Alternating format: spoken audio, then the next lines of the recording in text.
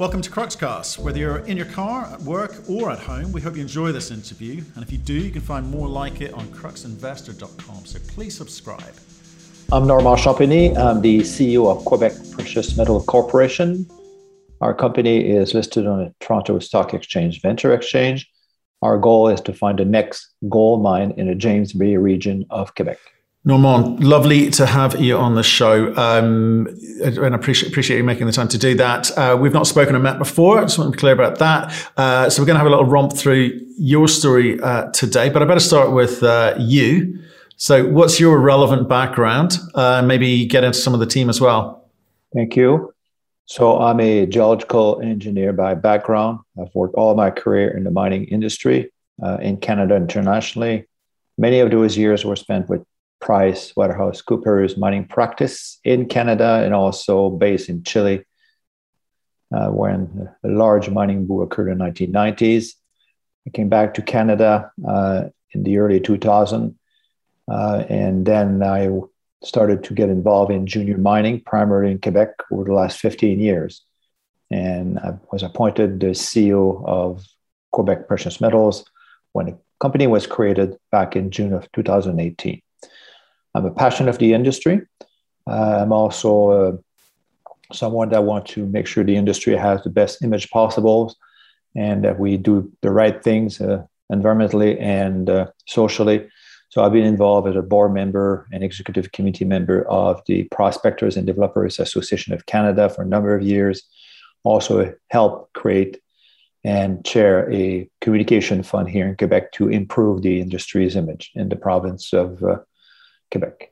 So what's been happening for the last 3 years? Started 2018, you're 20 million market cap, you're offloading some assets and getting some money in, which is good. But what's been happening since 2018? Because it hasn't really moved, it seems. So I'm going to go back to before 2018. Back in 2017, when I was running another public company that had projects near what is today's company's flagship project, there was an opportunity to consolidate, to create a stronger company by merging two existing companies, publicly trading companies, plus the assets of the company that I was running to create Quebec Precious Metals. And of course, to do that, you need funding. You need to have strong support. And the strongest support you can get is from the largest player in the region, which at that time was Goldcorp. Today, it's Newmont. They run the Éléonore mine. They've been operating that mine since 2014. So we contacted them and said, would you support such transaction? The answer was yes, we'd like to do that. So it took just about 10 months to go from this concept to actually create a company, do the merger, add the assets, and start doing the hard work, really, which is to find the mine. The project was known, Sakami, the flagship project. And then since then, we've been drilling. And as you mentioned, also, we've been offloading assets because as part of the merger of these two companies, a number of non-core assets came along that are not gold, they're not in James Bay. And what we want to do is focus on James Bay, focus on flagship project and drill. So we've been offloading to companies that are interested in those commodities and project outside of James Bay. Over the last 3 years.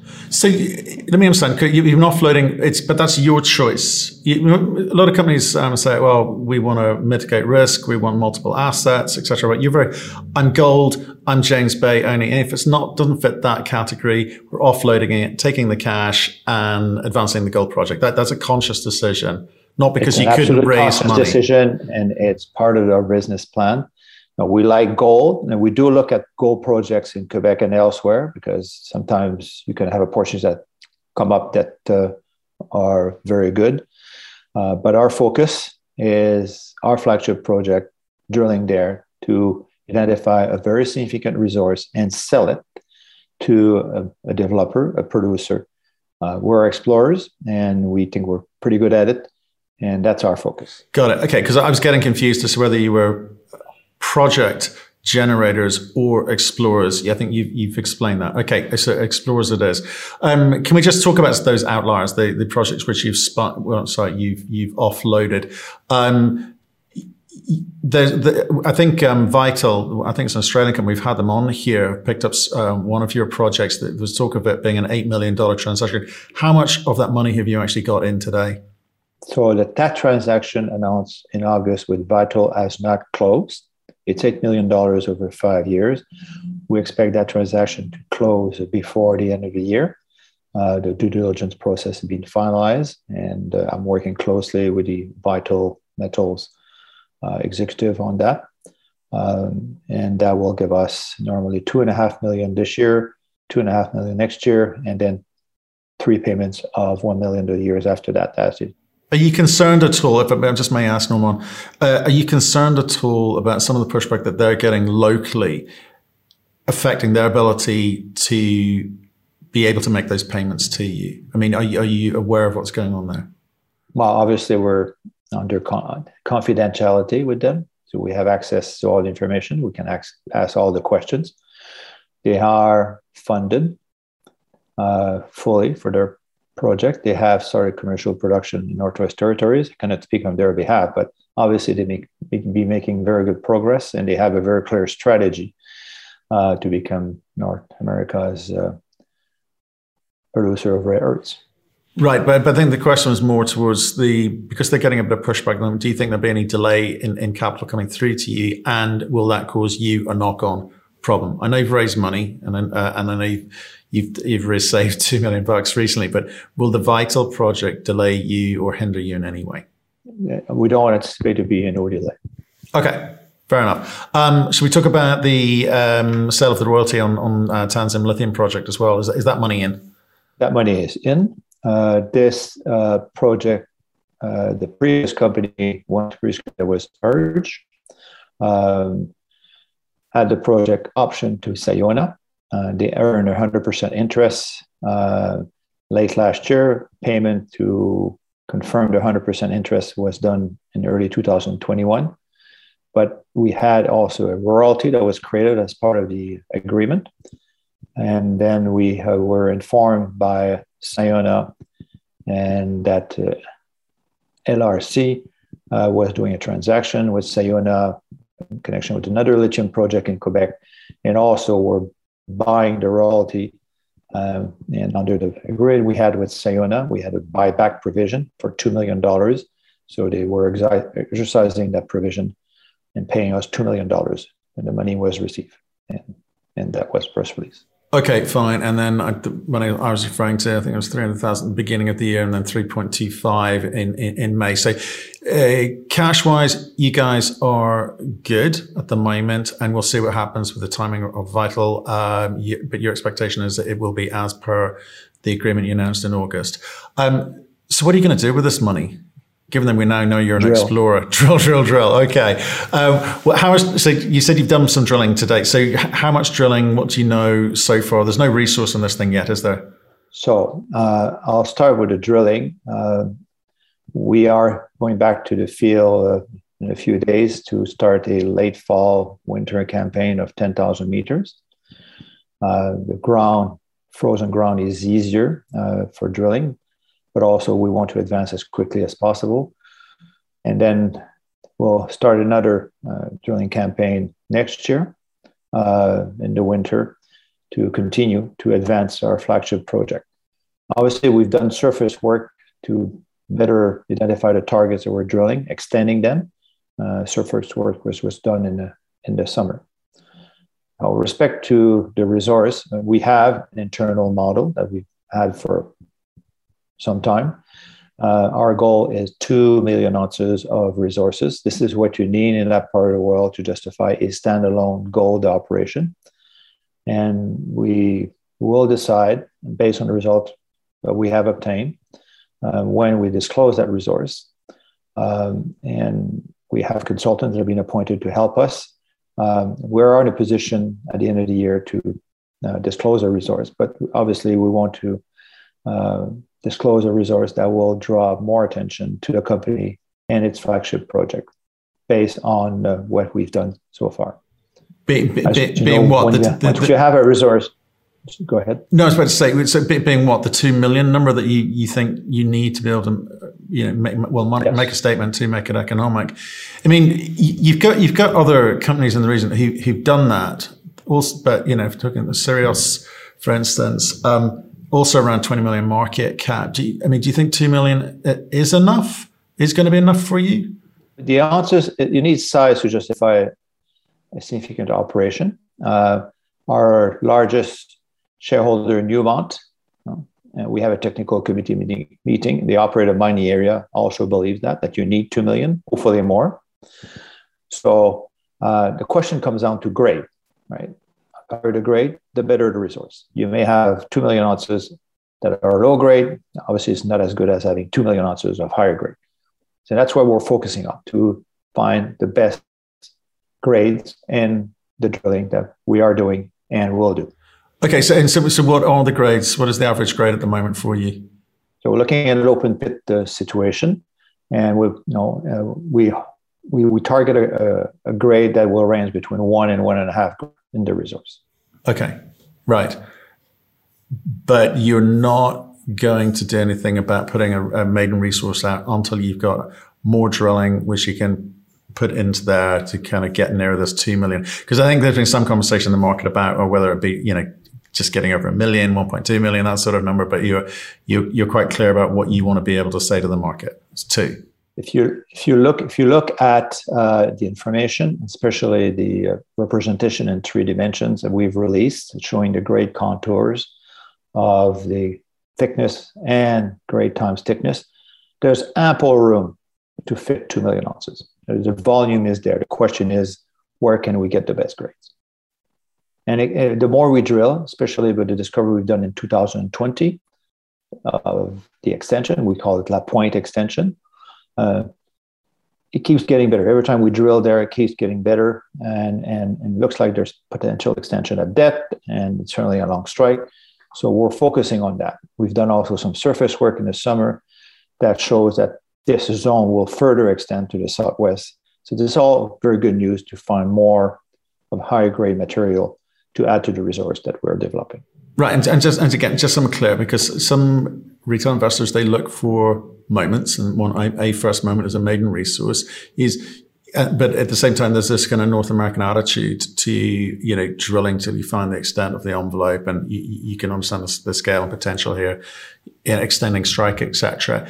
Are you in any rush to get a maiden resource out because the pressure that retail investors are putting on you, or are you going to do it at the time that suits, or you think suits the company best?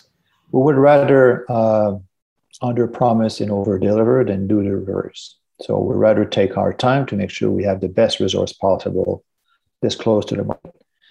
I also would remind you that if you want to do a transaction and sell your project, you don't need to have a resource this close.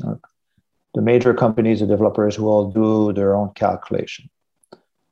When Virginia sold to Goldcorp a number of years ago, what is today the Eleanor mine, there was no resource estimate that was disclosed.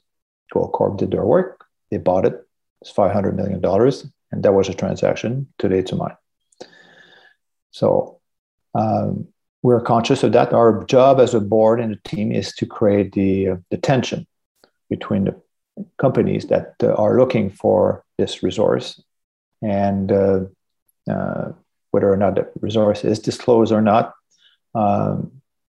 That depends on where we think it's going to create additional tension to get the best possible offer for the resource that we have. It's kind of interesting. I like these conversations because companies have not done it before, not been involved in selling or moving a project forward.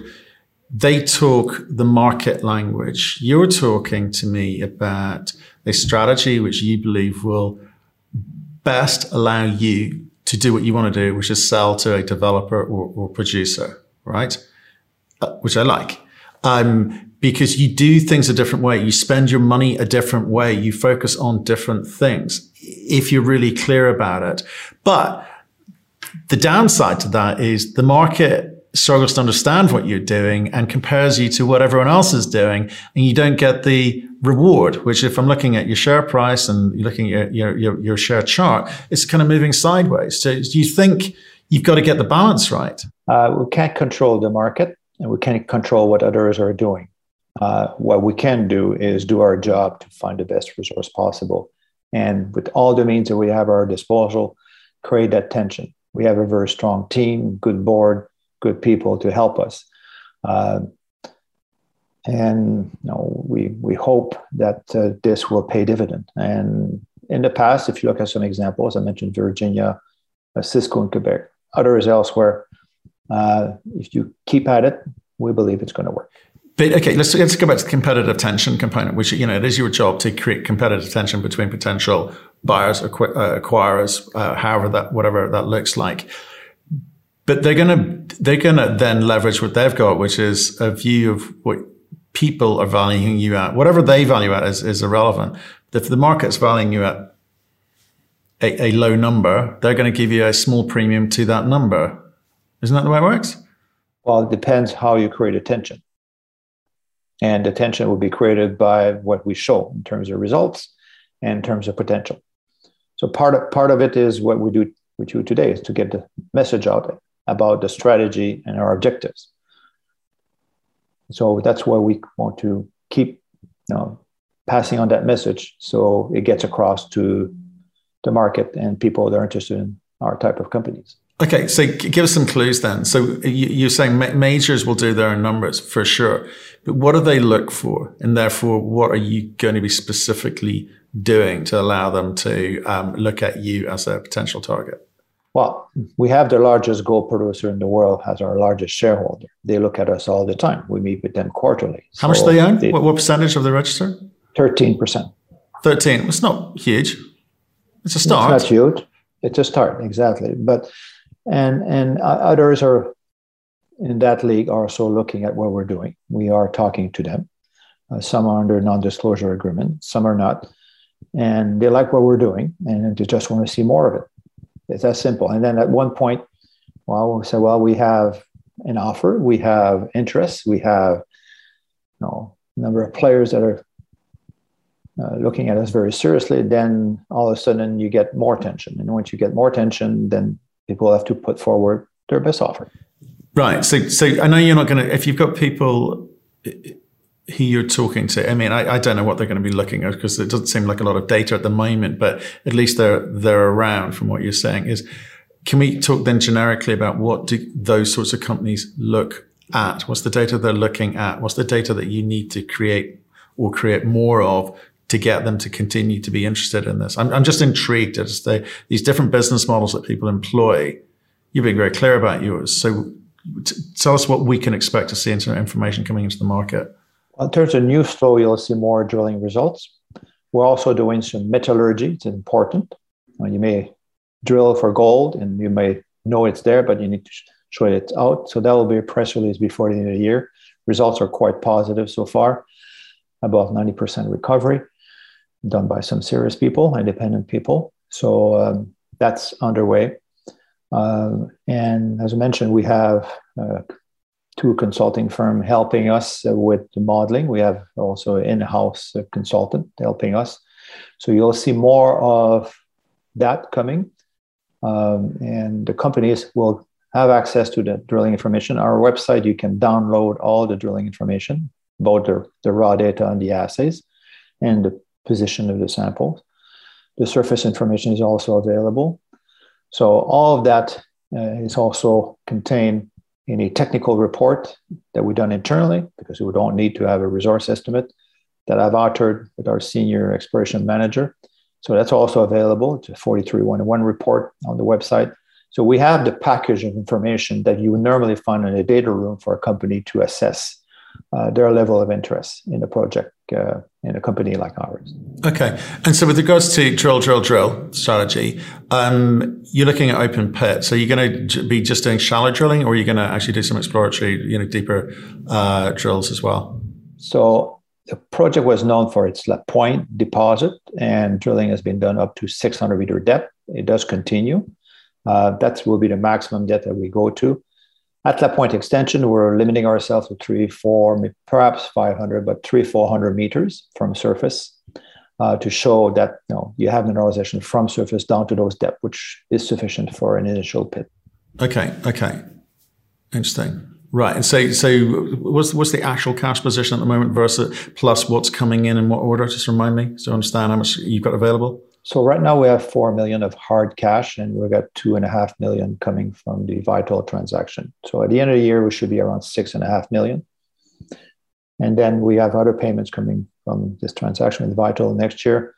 So at the moment, we don't really need financing because at the current pace of drilling, we got everything we need to be drilling for 2 years. We've done the financing in 2021, just over 3 million, which was quite successful. And we have the ability to raise money if we need to. Right, but you don't expect to have to raise money anytime soon, certainly not within the next 12 months, and you can drill for another 2 years. Okay. That's the beauty of selling non-core assets, that you get cash, which is non-dilutive, right? It is. Any more non-core assets? Yes, we have one more to go, which is a 50% interest in a project called Matheson near the Oil Palm mine of Newmont near Timmins, Ontario. The partner is a private company, and we have interests, and we expect that we'll do a transaction in the months to come. Okay, but that partner won't buy you out. You would look to sell it elsewhere. The partner and us, and we're public. We'll sell 100% of the project. They sell their 50%. We sell our 50%. Got and any sense of what that could be worth? I'm just trying to $500,000. Probably. $500,000. Okay, so not huge, but not insignificant either. Okay, fine. Again,